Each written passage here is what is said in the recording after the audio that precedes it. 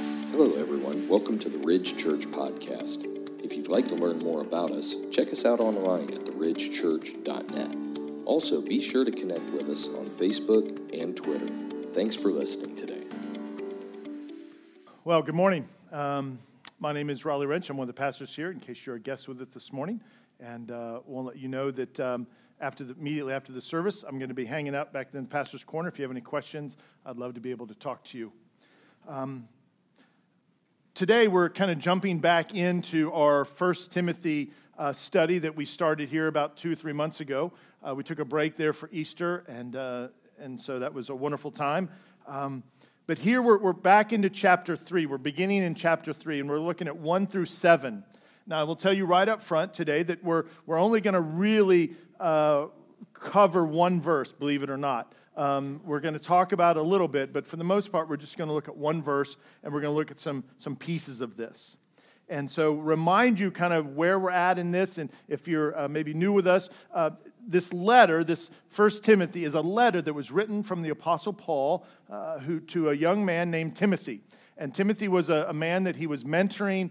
Timothy had traveled with him on missionary journeys, had spent a lot of time with him. And Paul, we believe, is realizing that he's probably more close to the end of his life. He probably realizes that due to some of the things that are happening in Rome, that he may end up and be put in prison again and maybe be put to death. And so he's writing Timothy and another man, Titus, he's going to be writing. We're going to go through that letter here in a few months. And kind of saying, look, guys, you need to carry on and keep setting up elders in the church, keep the doctrine sound, make sure that you're caring for the church. Timothy was definitely a overseer of the churches at some level. Maybe he was a pastor there in Ephesus. That's where Timothy's at right now, in a city called Ephesus. But I believe this is really more broadly that he's telling Timothy, I need you to care for the church, Timothy. And so what we saw a few weeks ago, or a few months ago, is that Paul just begins to share about his own life with Timothy, remind him how God has saved Paul. Right? He was a sinful man, and yet the glory of God, the gift of God in salvation. And so he's reminding Timothy, be encouraged, Timothy, because no matter what you come against, God saved me.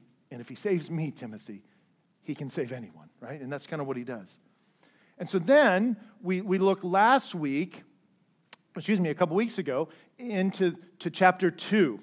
And these are some of these difficult passages that a lot of pastors don't want to preach on because it has to do with the role of women and the differences. And so what we did is we went all the way back to Genesis for a few weeks, and we looked at how God created men and women in creation, equally loved, equally valued, both image bearers of God, but he's made us for different roles.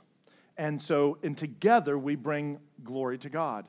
And so we're going to see a picture of that even today and how the roles come into play a little bit. And we're going to look primarily at the role of elder pastor, okay? And so we'll kind of unpack that. But before we go any further, I want to ask you a question. I want you to just imagine for a minute.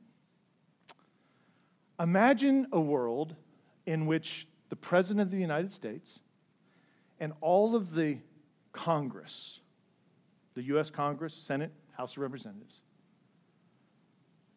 never lied. I'm serious.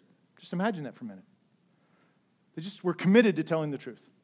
Now, I realize there's certain things they have to keep secret, but they just never lied. They never tried to deceive. They never let money or big donors influence the way they vote. That's another big one. They never endorsed or ran attack ads to get reelected. They always put the country and the good of the country above their reelection.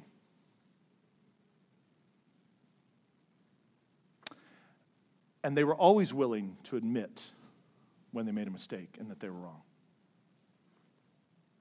Can you imagine that world? Probably not. But think about that. Wouldn't that be a incredible place to live? A wonderful place to live. The community that would inspire and the fellowship and the trust and all of the really brings God glory. I mean, all of it would just be such a beautiful picture of really the kingdom, I believe. Because it would be ruled well justice. What if every man would commit to never being sexually active until he was married? The reason I'm saying men, because we're talking about elders today. What if every man said, I will not be sexually active until I get married? I want to honor God in that way. How would our culture be different? Whew. Maybe even more powerful than the government doing those things. What if every man that fathered a child, even if it ended in divorce or never was married, if every man that fathered a child actually committed to raising and supporting the child and truly fathering the child? How would our culture be different? What is the thing that all of these dreams of ours, these hopes of ours, these desires of ours, what is the theme in there that's common? Is being a person of great godly character. Now think about how that applies to the church. Do we see that same struggle in the church? And I'm not just talking our church. We deal with it. The church at large, the world, global church. Is there lying? Sexual morality? Yes. Yes, there is, unfortunately. Because we're in it, right? We're sinful people. You know, God has established governments. Why? For our good. Scripture clearly says that in Romans. Established it for our good, for law and order, and that we should obey those things.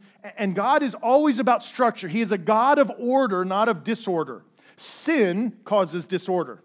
Sin causes chaos, right?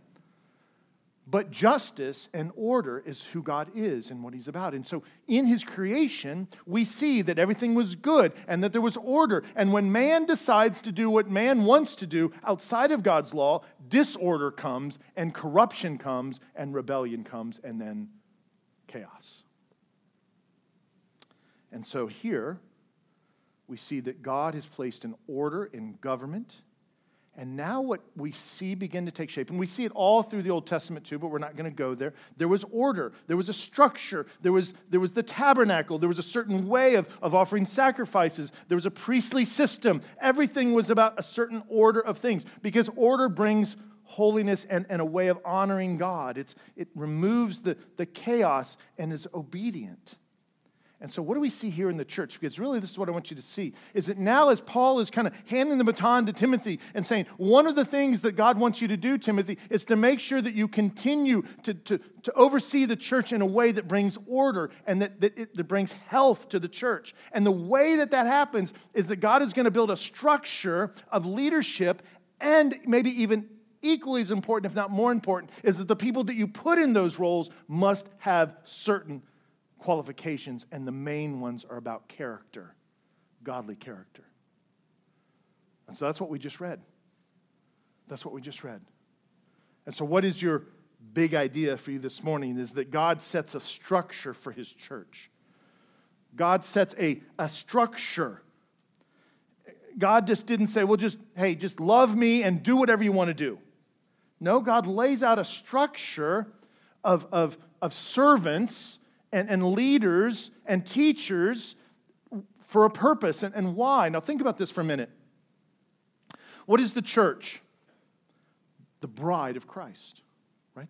We're the bride. He is fashioning, the Father here is fashioning a bride for His Son. And so what does He want of this bride? He wants her to be holy. He wants her to be sinless. He doesn't want her to lie. He doesn't want her to be sexually immoral. He wants her to be beautiful. And so what does God do? He builds a structure that He says, I want to put some people in that structure that are going to help the bride be pure and holy. To help the bride to function in a way and to grow in a way of health and maturity and beauty and purity. And so where do we see this? Or what are the three things that we see primarily here in the structure of the church? First is that God says He's going to bring servant leaders and teachers into a role. And we would call those people elders and pastors primarily. Now, are there other leadership in the church in certain ways? Yes, but as far as leading the church at the high level, doctrinally under the teaching of the Scripture is going to be elders and pastors, and we're going to look at other words for that. And that's the primary purpose of these servant leaders that are going to be at that level. And then there's going to be another type of servant who's going to meet the needs of the church. I would say both personal and administrative or task-oriented. We're going to get to that when we get to verse 8 in the next few weeks. The Scripture calls them deacons or diakonos. It's this servants, right? Now, I will tell you that elders are servants as well. They're servant leaders, just like these people are servants. But the roles of these servant leaders are different. One is going to tend to the needs of the body, which is extremely important, tend to the needs of the widows, to the orphans, to the hurting, to the poor, tends to the needs of the administration, things of the building, ground maintenance, all those things, because the body needs these things to be cared for so that we can meet and so that we can be healthy and so we can do those things. And so God is instituting two groups of people, one that are going to teach and lead, and they should still serve as well in their own ways. And then another group that's going to focus on the needs of the people and ministering to people and the needs of the building, all the administrative things. And so those are very important roles. And why is he doing that? Why does God instruct us to have this? Because he wants his bride to be cared for. He wants to grow in the mature of the bride. He doesn't want us to end up like Congress and have an 8% approval rating. Right? He doesn't want us to be marred in sin. And so he's putting people to say, guard my church. Keep it from false teaching. Minister to those that are hurting, right? Bind up their wounds. And then what does he say also? He sets qualifications for this. He says, just not anybody's going to do this role. I'm not going to put anybody in these roles. I want a certain set of qualifications. And so he lists some qualifications here in really 2 through 7. And we're going to get into those qualifications next week.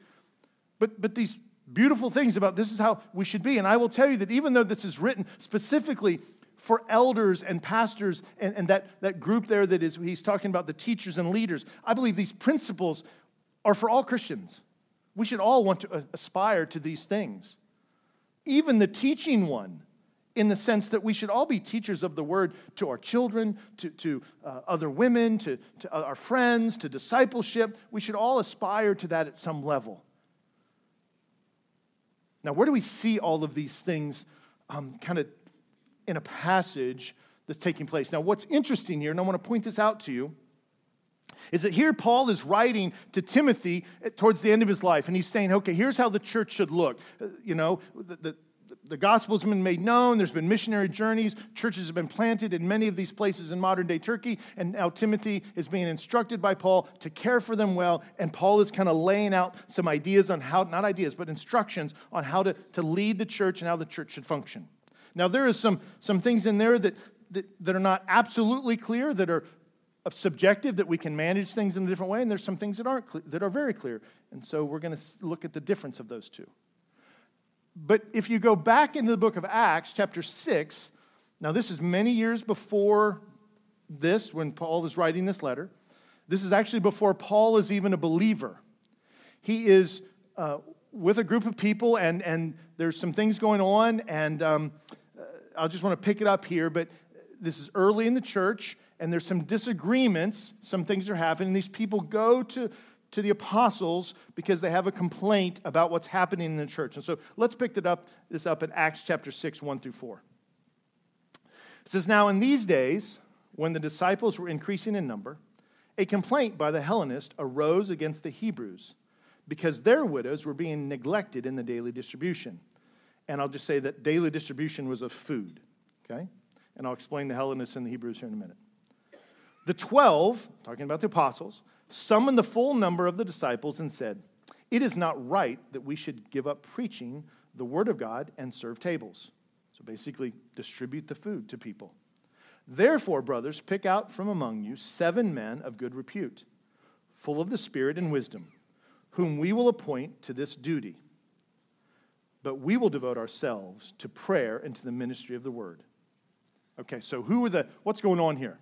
So the widows were being fed by the church, basically, and what was happening is you had a group of Hebrew women, very devoted Hebrew women that maybe were Christians now. It doesn't really say, but they were Hebrew women. We assume that they had given their life to Christ as early in the church. And there's a group of Hellenists. What were Hellenists? These were people generally of origin that were Jewish, but they had really begun to live more of a Greek life and all the cultural pieces of it. They weren't as strict as the Hebrews were and how they lived their daily life. And so they're coming and saying, hey, the Hellenists are kind of saying, hey, we're being discriminated against, and only the best food and most people that are getting the attention are the Hebrew women, not the Hellenistic women. And so they're complaining. And so the apostles say, okay, we're here to solve this. So we don't have time, and here's where we see this first group, the servants that lead and teach. The apostles are saying, okay, we teach, the gospel needs to go out, and so we would suggest that you appoint some people, and we will then appoint them and set them aside to do this. And so we see these two groups of people. We see teachers and leaders of the gospel, and then we see people who are meeting the needs, the very important needs of the church, of the body, okay? So what about the qualifications? Notice that it says, therefore, brothers, pick out from among you 7 men of good repute, full of the Spirit and wisdom. He is not saying just find anybody that is free to serve. He's saying this role is important. How you minister to the body, how you minister to the widows is extremely important, and one that we want to make sure that we have good Christian, reputable people that are filled with the Spirit doing this. And so we see this structure and the qualifications here all the way back in Acts. And so here what we're looking at is now Paul is putting that in writing to Timothy and saying this is how the church is important to be structured. So where do we see this now? We get into this question about the roles. And so 2 weeks ago, Pastor Brian spoke on 1 Timothy chapter 2, several verses there, but basically 11 and 12. And obviously the very controversial verse for a lot of people in our culture today is 1 Timothy 2, verse 12. It says, I do not permit a woman to teach or exercise authority over a man. Now, one thing I want to say about that is that this is God's structure in the church. Doesn't mean that outside the church that someone can't work and there's a man or a woman in charge. That's not what he's saying. He says inside the church, there's a structure that God has put into place that says elders and pastors are going to do the teaching in the congregation over men and women. Women can still teach, but only over women or children. And so I want to be real clear because I know that for some, clarity about these practices is very important. And I want to be honest with you. In our church, we're going to set that circle of practice different than maybe a church down the street. Doesn't mean the church down the street doesn't love Jesus, doesn't make them right or us wrong, but we look at Scripture a certain way and we decide where to put this. Let me give you an example. Nowhere in Scripture does it says, can a woman teach children 4th grade and under? Because there's little boys in there. They're little men. Doesn't say. So we set that and we say, yes, because women are teaching their children at home. They're doing all those things. Absolutely. Could a woman teach a high schooler? Possibly, yes. We've set our circle that says, well, we're going to say men are going to teach 5th grade and up. Women can be in there to be teaching as well. But the primary leader of that teaching moment is going to be a man, a male. That's where we set our circle. It doesn't make it right or wrong necessarily. It's just how we have to decide where to put this down. Scripture doesn't tell us all those things, and so we do that. You've noticed that here we obviously we have women pray at times. That's where we set our circle. There are churches that would not do that. There's churches that would have them do more than that. We all set our circle someplace different. And so I just want to be clear, as we work through this passage, the elders and I are working and trying to establish more clear practices for all of you so that you know, especially ladies, so that you know you're not wondering, like, well, can I do that? Can I not do that? Is that something? And we're trying to do that. We're working at doing that. And we don't have it all down. I'll just let you know. Last Sunday, the Ridge Church turned 25. 25 years as of last Sunday. Are we a different church than we were 25 years ago? Oh, yeah. Okay, by God's grace, He's continued to shape us and fashion us. Are we a different church than we were 5 years ago, 6 years ago? Yes, we are. And I hope I can tell you in 5 years from now, if the Lord doesn't come and I'm still alive, that we are a different church in 5 years because we're growing in holiness. We're growing in obedience. And what happens? We come to the text and we say, oh, we don't do that. We probably got that wrong. Oh, it's going to be a big change. How we do that? Do we do that? Is it right? How do we practice that? And so we're constantly being shaped and molded. Scripture calls that being sanctified. You're being sanctified in your life. I'm being sanctified, but He sanctifies His church as a whole as well, right? And so we're working through that. And so if you have questions, please come see Pastor Brian or I or one of our elders. We're happy to talk to you about that. We are freely admitting that we don't have all this down. Like, we're working at it, right? And so here, as we look at the passage today, what's the first thing that I want to make a point here, and we're going to talk about this, is that God assigns the role of pastor elder to men. God assigns the role of pastor elder to men. Now, as Brian did such a good job 2 weeks ago, that doesn't mean that women don't handle Scripture as well. It doesn't even mean that there aren't some women that handle Scripture better than some of the men that may preach or teach. That's not the point. The point is that God has a structure that He's put down, just like He did the government, just like He did the church, just like He did the family. There's just a structure that honors Him and glorifies Him, and that when we abide in that structure, I believe God does amazing things, and we honor Him in that. And so we trust His word, we live by that. Now, I'm going to read to you, if you have your Bible open, I'm going to read today's passage again. 1 Timothy 3, 1 through 7. And what I want you to look at is in this passage, this is obviously a very important passage because it is the one that's determining, and there's not a lot of places in Scripture that say it quite this clearly. I think it's all through Scripture from Genesis to Revelation that lays out this structure. But here it's very clear that the role of elder pastor is reserved for men. And I'm just going to point an obvious thing out to you maybe. It's not something I'd really kind of seen until just recently. I want you to notice, and if you like, write in your Bibles, I want you to underline or circle every time in these 7 verses it says he or his, okay? He or his, because God is addressing this to men, I believe. Pick it up, verse 1. The saying is trustworthy. If anyone aspires to the office of overseer, he desires a noble task. Therefore, an overseer must be above reproach, the husband of one wife, sober-minded, self-controlled, respectable, hospitable, able to teach, not a drunkard, not violent but gentle, not quarrelsome, not a lover of money. He must manage his own household well, with all dignity, keeping his children submissive. For if someone does not know how to manage his own household, how will he care for the church? He must not be a recent convert, or he may become puffed up with conceit and fall into condemnation of the devil. Moreover, he must be well thought of by outsiders, so that he may not fall into disgrace, into the snare of the devil. 7 times he says he, and 3 times he says his. And once he says the husband of one wife. So 11 times in this passage, he's acknowledging that this is a man in this role. It's very clear, okay?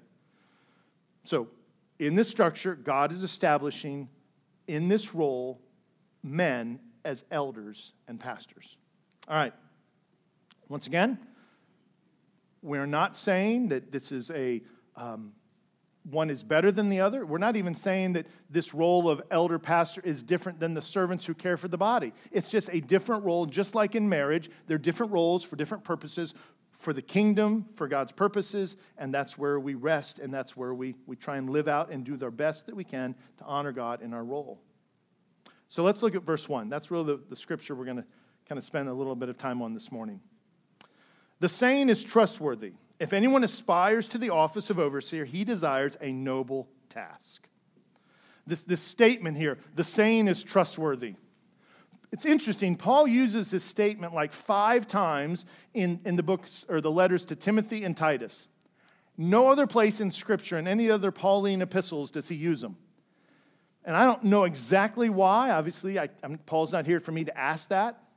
But I think one of the reasons is because he is writing to Timothy a very personal, direct letter.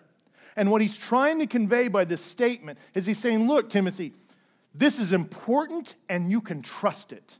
You can take it to the bank, Timothy, that this is true. The saying is trustworthy. We see this early in the letter to Timothy in chapter 1, verse 15, when Paul says, the saying is trustworthy and deserving of full acceptance, that Christ Jesus came into the world to save sinners, of whom I am the foremost. He's saying, look, Timothy, I am the foremost sinner. You can bank on that, right? He's really trying to communicate the magnitude and the weight of this statement. And so he says this multiple times. We see it, the only other place we see it is in the book of Revelation when John uses it a few times. But other than that, I've not found it in any other scripture throughout the Bible. So Paul is just making a very simple, profound statement to Timothy that says, look, Timothy, what I'm telling you right now, you need to employ these things. You need to trust these things. They're important, so don't overlook them, right? And it goes on there, it says, if anyone aspires to the office of overseer. A couple things I want to say about that. First and foremost, he says, if anyone. Now, obviously, that's in the context of men here, right? Because he's already established that. He's going to establish that in the rest of the text. He's saying, so basically, if any man wants to aspire to this position, right? Aspire to the office of overseer. Now, I want to clarify something about anyone. Anyone that meets the qualifications that I'm giving you. To be a man and to meet these qualifications down below. Now, I want to speak briefly about the qualifications. We're going to deal with that a lot next week. Notice something about these qualifications. Now, you got to remember, Paul is a Pharisee, or was a Pharisee, very schooled, very knowledgeable. Obviously, had been to great theological schooling in his life as a Pharisee. Notice that Paul doesn't say anything about any of that. Everything is about character. Everything is about how you conduct yourself, right? You have to be able to teach, he says. But he doesn't say, hey, everybody has to have a 4-year seminary degree. Now, that's good. Luke Middlestead is getting ready to go here this fall. I'm proud of him. I know some other young men that have been to seminary. Pastor Brian did 2 years of online schooling, and I think that's great.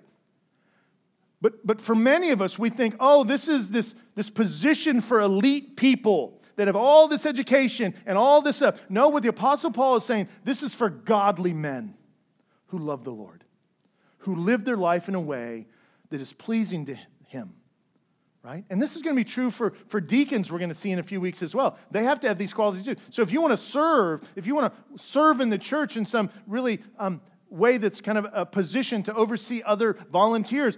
Just not anybody goes in that role. There's a position of qualification here. And that qualification is to have a godly character. And so this idea of anyone. And so I just want to encourage, and once again, this is for all people in the sense of we should all aspire to these things, but specifically here as we are addressing this in the text, he's speaking to men here. And then he says, if anyone aspires, this word aspire, in the Greek it's kind of a rego, like this. What does that mean? It means this idea of to stretch out in order to touch something or grasp something, to reach after or desire something. In other words, what I think one of the things it's trying to say is this is not something that's just going to be handed to you. It's not going to be something that's going to be given to anyone. You have to work for this. This is something that you put effort into. You're going to have to die to yourself, to your own character sometimes. You're going to have to die to your selfishness. This is something you're aspiring to. It's not just you go along and pick it up. It's just like, I can have this for free. No, you're something you're desiring and you're willing to die to achieve it. Because really what he's saying is, look, if you want to care for my church, you need to be able to be a good example. And we're going to look at that here in a little bit. And so this idea to aspire to something. And then he says the office of overseer. Office, this idea of a position, a role here specifically that God has placed in the church. Now, some of your Bibles, that word may be overseer. Most scripture is going to be translated that way. It could be the word bishop. Once again, overseer, this idea that they're overseeing the activities of the church. Early in the church, it could have even meant for people that were overseeing multiple house churches, kind of to say, okay, there's 4 or 5 house churches going on, and Timothy may have been, or people like that could have been overseeing those house churches. It also can refer to pastor, elder, shepherd. All those words are pretty much interchangeable in Scripture. Pastor we only see one time, I think it's in Ephesians. Really, it's pastor, shepherd, this idea of shepherding the flock, caring for the flock. Remember, what was the whole point of this structure? Is that God wants His bride to be cared for. He wants her to be nurtured and protected. So God sets these people up over them. Alexander, I won't get his name right, but Strauch, in his book, Biblical Eldership, says this. It says, elders lead the church, teach and preach the word, protect the church from false teachers, exhort and admonish the saints in sound doctrine, visit the sick and pray, and judge doctrinal issues. In biblical terminology, elders shepherd, oversee, lead, and care for the local church. That's the position of elders. Here at the church, there's 5 of us, Pastor Brian and I, and 3 other men that we all elder. We could call them pastors. We don't. We're all elders. We're all pastors. To help the congregation kind of see that we're paid staff, we name ourselves pastors. They are elders. You could call them pastors. We just don't do that. There's nothing wrong with that. But just to help people understand that we're the paid staff, and these guys are wonderful volunteers that come along and serve. And what is our role? We're to preach and teach. We're to protect, right? Exhort and admonish the saints in sound doctrine. Pray for the sick. Judge biblical doctrinal issues. Make decisions, basically, where to put the circle down. 4th grade and under? What about above? What about this? What about that? That's our role. Obviously, we don't do that perfectly. I'm free to understand. I'll freely admit that. All right. He goes on there and closes out that verse, and it says, he desires a noble task. If anyone aspires to the office of overseer, he desires a noble task. Right? What is this idea of noble task? Is it saying, this guy really is a good guy because he desires this? No, that's not the point of the passage. The emphasis on the noble task. He's saying, if you desire this, you desire something noble. This is a beautiful thing that you're desiring to do. You desire to put yourself and your own selfish things aside, possibly, and serve in such a way to serve the church, to serve the body of Christ. For many people in that role as elders, it is volunteer. Many of them work a full-time job and yet still volunteer in this capacity to serve and to teach. And once again, I am not here to toot the elders' horns or whatever, but I will tell you that I was going to read you a quote by John Calvin, and I just decided not to do it. It was just too much for the message, but overseeing the body of Christ and admonishing false teaching, rightly dividing the word, making decisions about how to implement things, church discipline. Nobody wants to volunteer for that for the most part. Right? I get it. Nobody wants to be paid for that. Right? Because it's hard. But that's why Paul's saying they desire a noble thing. Like, if you want to be involved at that level, and you know the challenges that may come with that, you know that you're not going to be perfect at that, and you're going to have to ask forgiveness at times, you're going to have to repent of sin at times in front of the congregation, in front of the body. If you do desire that, you desire a noble thing, is what he's saying. And so what do we see here? In 1 Peter, Peter puts it this way to the early church, chapter 5, verses 2 and 3. Here he's talking to, I believe, the elders, and he says, shepherd the flock of God that is among you, exercising oversight. There's that word of overseer, kind of that not under compulsion, not under this idea that I have to do this, that I don't want to do this, but I have to do this. It's what I've been put here to do. No, not under compulsion, but willingly, as God would have you. In other words, do you love the body? One of the things that we look for in an elder qualified man is someone who loves the people, loves the body, not just certain people, Everyone. Everyone. People that are not like them. People that even drive them crazy a little bit. Are you doing it out of love, willingness, not out of compulsion, like, oh, I have to go see that person. I don't want to see that person. Right? No, willingly, as God would have you. Then he says, not for shameful gain. Not for money. You don't do this for a job, for money. I'm so grateful that the church very generously compensates Pastor Brian and I. But I hope and I believe that I'm not here for my career. I spent 25 years in this church. 10 of those as just an attender working in the secular job, and 15 now as a pastor. I'm not here for the money. Obviously, money is important to make my life function and to put food on our table and to provide for my wife and my family, but not for shameful gain. But eagerly, not domineering over those in your charge, but being examples to the flock. Don't be heavy-handed. This is not a position of authority that we wield with a bat, with vengeance. This is something that we come and we serve, but we have authority, but we serve the church. We don't lord over the church. We want to serve the church. Yes, there is a biblical authority that God has placed in an elder group of men to be able to do that, but we should do it well. Peter is basically saying, guys, this is what it looks like to love the body of Christ and love them well. As I was reading this and studying for this message, and I was reading this passage, and I thought about, and I look out along the landscape of just American churches and how many churches and writers and authors and pastors that I've read and have read about that I admired, that either A, don't exercise good oversight over the doctrines of their church and their churches have went south. How many of them have done it for shameful gain financially? I have some people that come to my mind right now. I'm not going to share that, but you may. That the temptation of finances and wealth and popularity have overshadowed why they're there.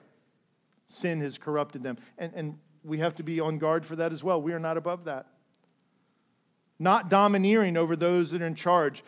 Two wonderful guys that I used to read and listen to preach, I can think of, that were on the stage here in America. One, I don't think is pastoring anymore because he was basically pulled out of his church by his pastors. This is a very large mega church.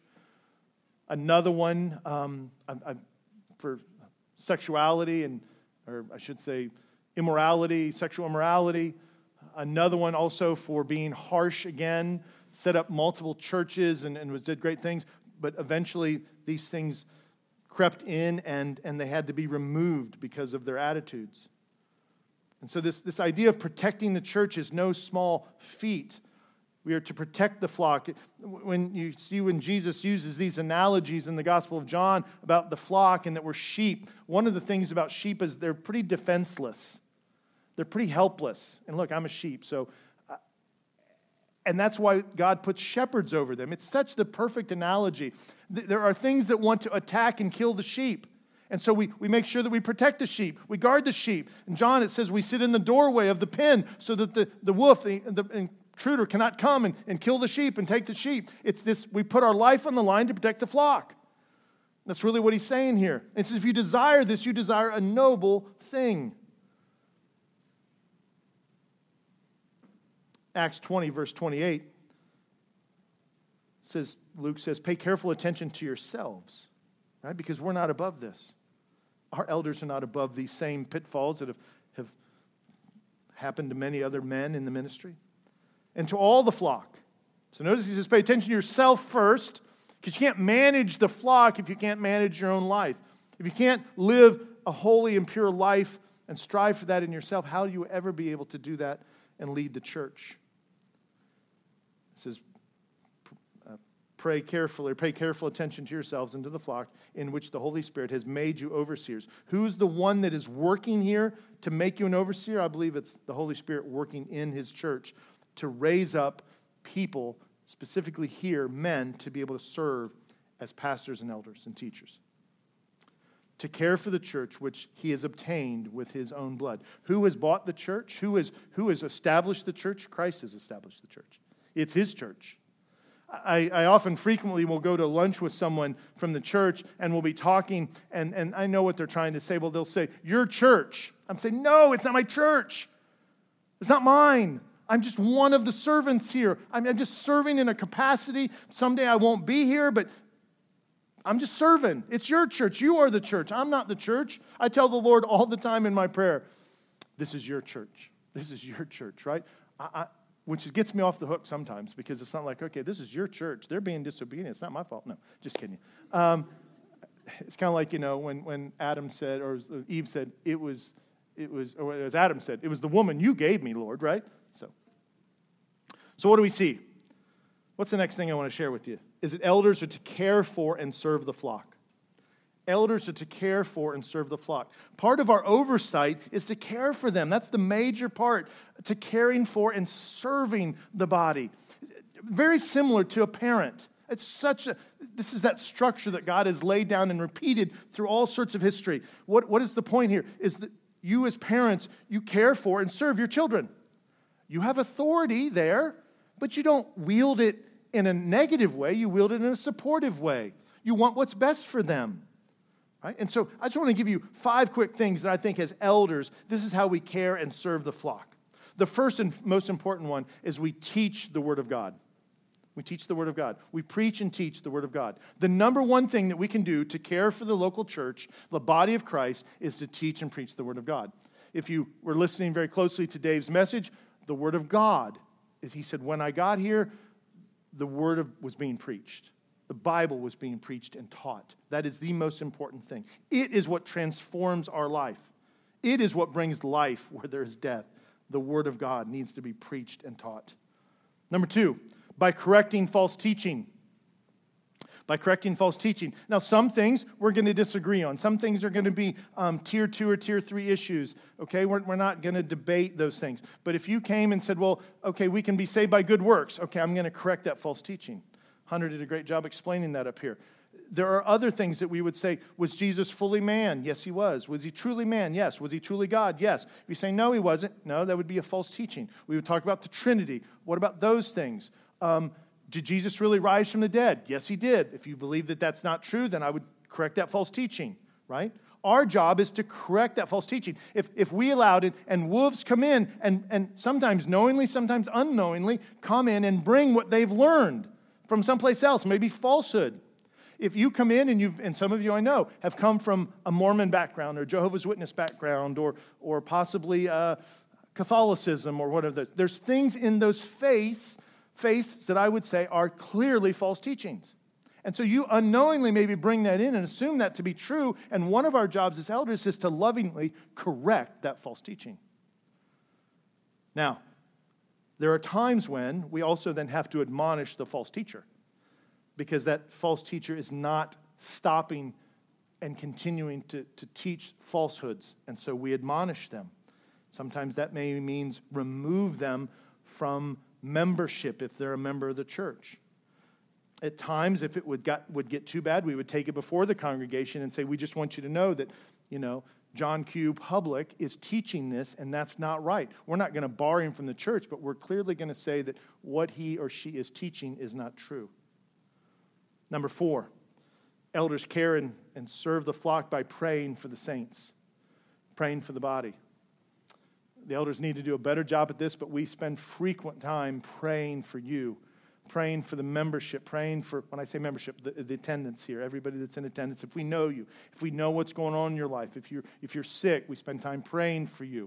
We've broken up at least the membership in different shepherd groups so that we can specifically be praying for individuals. Number 5, by setting an example on how to live. So men that are going to aspire to this position need to be living in such a way that we would say we would want other men and other people in our church, children and young adults and everybody, to follow our example. Now, I will tell you, of all the things that rocks me of those 5 things, that's the one that strikes the fear of God in me. because I know there's things about my life I would not want you to follow. Right? Now, not nearly as many as there were 25 years ago. And so I am working at living a life of holiness. I'm meeting with 10 or anywhere from 5 to 8 guys every Tuesday, and we're going through a book called The Holiness of God, or The Pursuit of Holiness. And we are all just being convicted about all sorts of things, about how the small things in our life that we just need to look at and really say, no, how can I get rid of these things and pursue a holiness that I maybe don't have in this area, a love for people maybe that's not there. I mean, how many of you would say, oh yeah, I want everyone in the church to know my life and imitate how I live? Hebrews, the writer of Hebrews in chapter 13, verse 7 puts it this way. It says, remember your leaders, those who spoke to you the word of God. So see this, as leaders, we have to speak and teach the word of God. Consider the outcome of their way of life and imitate their faith. Do I want you to imitate my faith? Mostly, right? Mostly. I'm striving for that. I want to be able to stand before. In fact, these men. I just want to share this with you because God has just really just impressed upon me. About a year or two ago, I started meeting with a couple guys, and some of them are still there. Some of them have left the church. They've moved away, but. A couple weeks ago, I was late to our group, and there was like 8 of us, and somebody else was teaching, and I'm the old guy in the group now. I mean, I'm way the old guy in the group. A bunch of them are 20s and 30s, and I go in, and I get there late. I'm only about a half hour to go, and I sit down, and I sit there, and I listen to these men talk about what it means to be holy and how they love the Lord. And man, I'm just like broken. I'm like, this is what it's about. This is what discipleship is about. This is being able to be a part of what God is doing in people's lives this way, and the impact that this has in our church, in the lives of families, in the lives of our children. Paul says it this way. I love this where Paul says this in Philippians chapter 4, verses 8 and 9. He says, finally, brothers, whatever is true, whatever is noble, whatever is true, whatever is honorable, whatever is just, whatever is pure, whatever is lovely, whatever is commendable, if there's anything excellent, if there's anything worthy of praise, think about these things. I'll just stop right there. Where you rest your mind and your thoughts is so important. Sin starts in the mind, Scripture says. We take every thought captive and put it under Christ. We're transformed by the renewing of our mind. Where you meditate, what you place your thoughts on are so important. Paul is just saying where you keep your thoughts is important. So brothers, whatever's true, that's good. Whatever's honorable, whatever's just, whatever's pure, lovely, commendable, excellent, those things are praiseworthy. Keep your mind on those things. And then what really speaks to me is what Paul says next and challenges me. Whatever you have learned and received and heard and seen in me, practice these things, and the God of peace will be with you. Paul's saying, look at me. I follow Christ, so you can look at me and follow me. That's what the body of Christ should be able to say. That's what every disciple of Christ should be able to say. You can follow me because I'm following him. I'm living a life worthy of that. Now, not perfect, not sinless, but that's my goal. That's where my heart is. I meditate on positive things, and you can follow me. And we know clearly that Paul struggles and knows he's a sinner. In Romans 7, he says, I do the things I don't want to do. So Paul's not saying he's perfect. Don't hear that. We don't expect our elders to be perfect. We don't expect the membership to be perfect. We don't expect the body of Christ to be perfect. But we should strive for those things. Next thing I want to share with you is that elders serve as a plurality. Elders serve as a plurality. Not only are they to care and serve the flock, but I believe that we should serve as a plurality. What does that mean? It means there's more than one of us. And why is that important? Why is that important? There's so many reasons. I'm just going to touch on a few. First of all, the most important thing is I think Scripture teaches that. All through Scripture, the word term elders is used. Even in the Old Testament and the New Testament, we see that the Pharisees and the elders, that was all part of the Jewish system. So there was men in leadership and elder-type positions. But in the New Testament, when it becomes the church, there's only certain places where it talks about the elders of the church. 17 times when it talks about elders, it's always in the plural. always in the plural. Only one or two times, I believe, it's in the singular, and it's speaking about Paul referencing himself, that he is an elder, right? Just two places here. In Acts chapter 14, verse 23, it says, when they had appointed elders for them in every church, with prayer and fasting, they committed them to the Lord whom they had believed. In James chapter 5, verse 14, many of you are familiar with this. If anyone is sick among you, or if any among you is sick, let him call for the elders of the church and let them pray over him, anointing him with oil in the name of the Lord. Does it say call the pastor? Call the elders. Call the men that are overseeing and leading and guiding the church. They will come, right? And I could take you into 15 more passages that talks about all sorts of different opportunities and reasons why the elders gather together. So why else would we have a plurality? There was 500 some people here on Easter. Now, obviously, they didn't all come back. If God continues to grow the church, his church, numerically, we need more shepherds. Our job, if missions is the thing that we're about, reaching the lost, sharing the gospel with the lost, we need more teachers and elders and pastors. Much of the church in America has been about one pastor, and I'm not saying that's not okay at times, small churches, but even churches of 50 or 60 people that have one pastor, they should be raising up other elders. They should be raising up other men and teachers and women as well, but in the pastoral sense, in the elder sense, they should be raising up other men. I am so blessed to be able to stand beside Brian and three other men that I call my brothers and elders and fellow pastors. And I'm trying to pour into them. They're pouring into me. We're trying to hold each other accountable. We want to love you well. We want to love the church well. We want to guard the church. We want to protect the bride. We want to do those things. But one of our roles is to raise up others. And so that's really my next point for you, is elders have the responsibility to train new elders. Who is going to raise up other elders if not the elders that we currently have? And I'll be honest with you, we need to do better at that. We need to be more devoted to spending time and challenging and speaking truth into men and challenging them in their walk. I am so proud, though, that over the last several years, what have we seen here in the pulpit? We've seen other men. Rich Wilmoth, one of our elders, has spoken. Brian has spoken. I've preached. Nathan Middlestetter, a 25, 26-year-old young man, has preached. Seth Wright, 21 at the time maybe, came and preached. Now as a pastor, a youth pastor of another church. Kyle Miller has come and he has preached. He's now, I believe, going to seminary online. Luke Middlestetter has preached. Another 20-some-year-old man has preached. He's getting ready to decide somewhere. We're not sure yet, but to go to seminary for 4 years. I want more men to be in this pulpit. I want to raise up. I want God to raise up, and I want to be a part of that, to see many people stand here and be able to preach and teach God's word. A few weeks ago, I just hope this is not too candid for most of you. I didn't preach the Timothy passage about women not being able to be over men. Brian got that one. He did a really good job.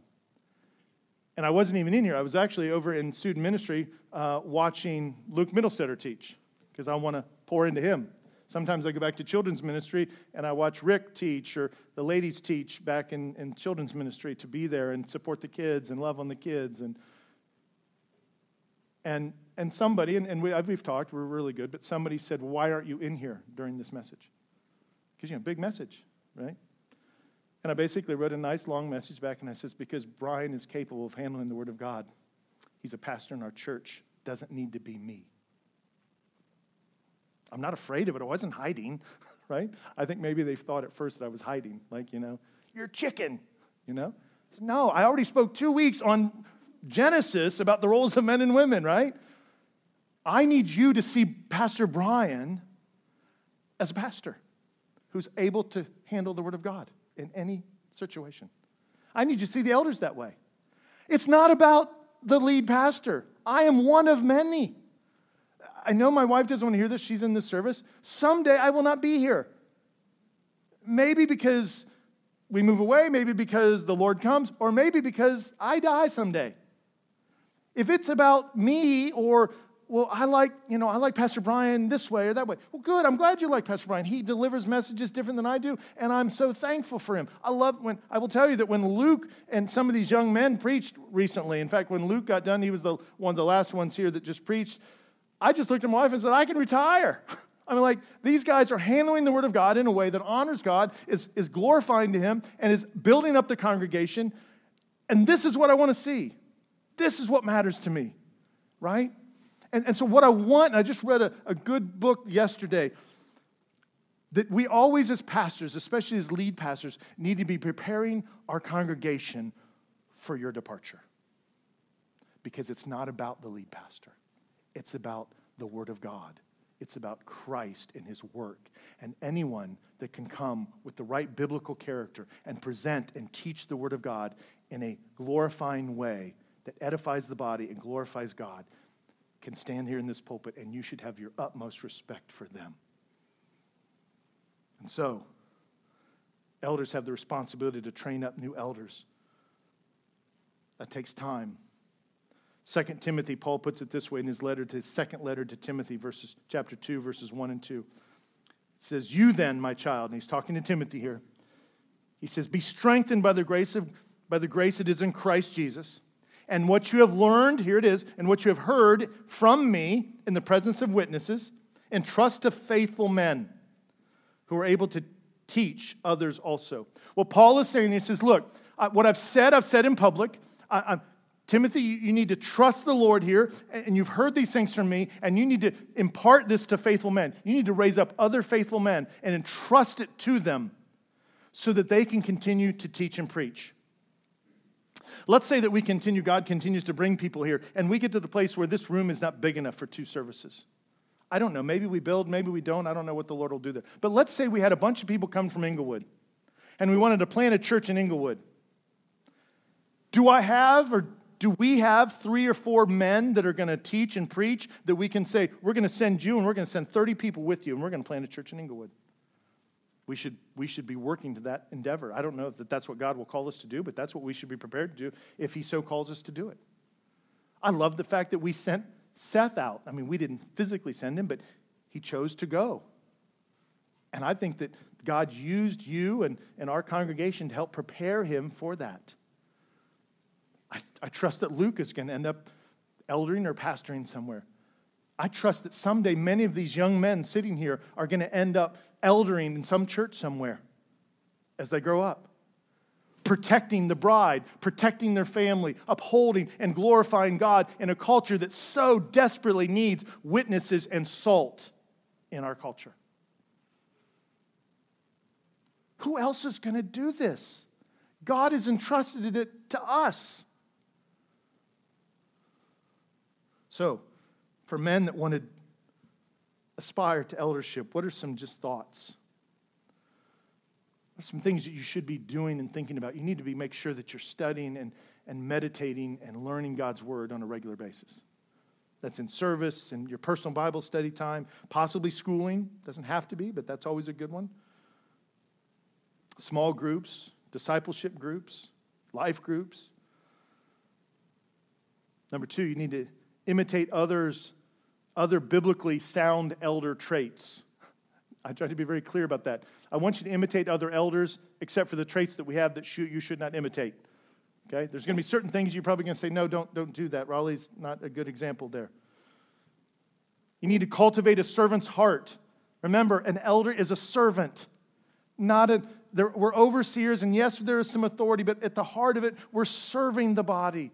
We're meeting the needs. Christ came and He says what? I came to serve, not to be served. And what does He demonstrate to His disciples? We didn't talk about this over the past few weeks, but the night before He was killed, what does He do? He gets down on His hands and knees and He washes their feet. And He tells them what? You should do this to one another.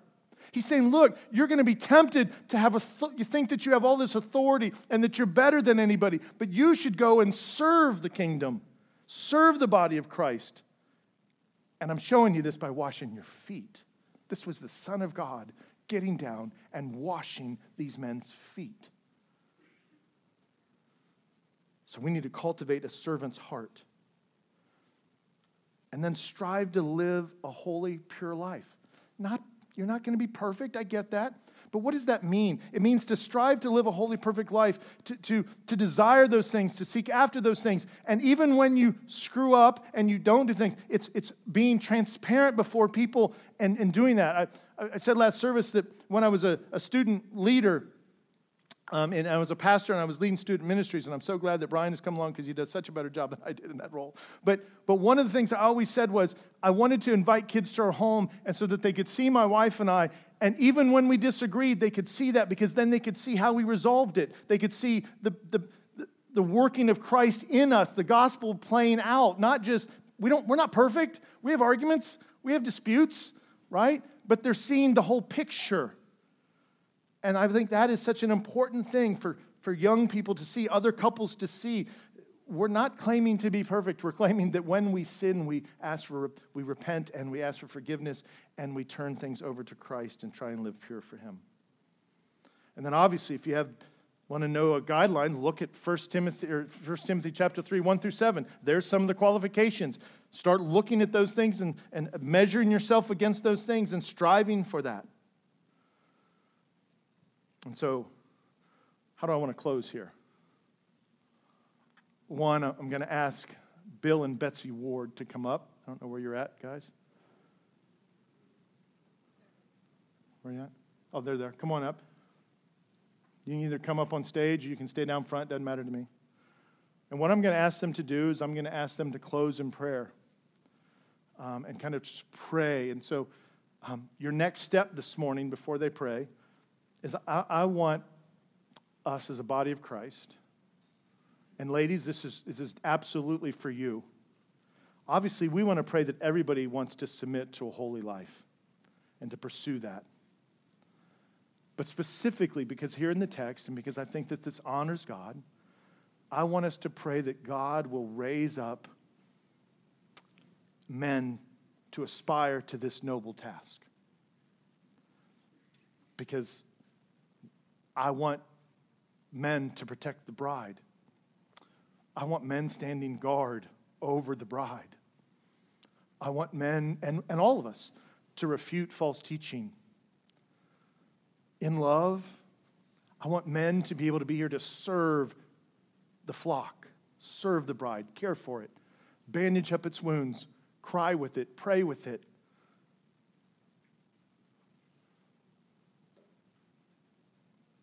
And so I'm just going to ask them to close in prayer. If you would bow your heads. Oh, Father God, we just come to you humbly.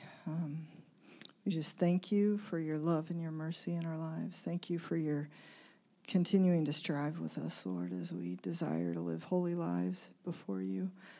I just pray, Father, for a desire in the men within this church to lead their families, to desire to be godly men in how they act and how they treat their wives and their kids and those around them, Father. I pray that you would be just drawing them, putting a strong desire on them to want to serve, to want to lead, to want to teach.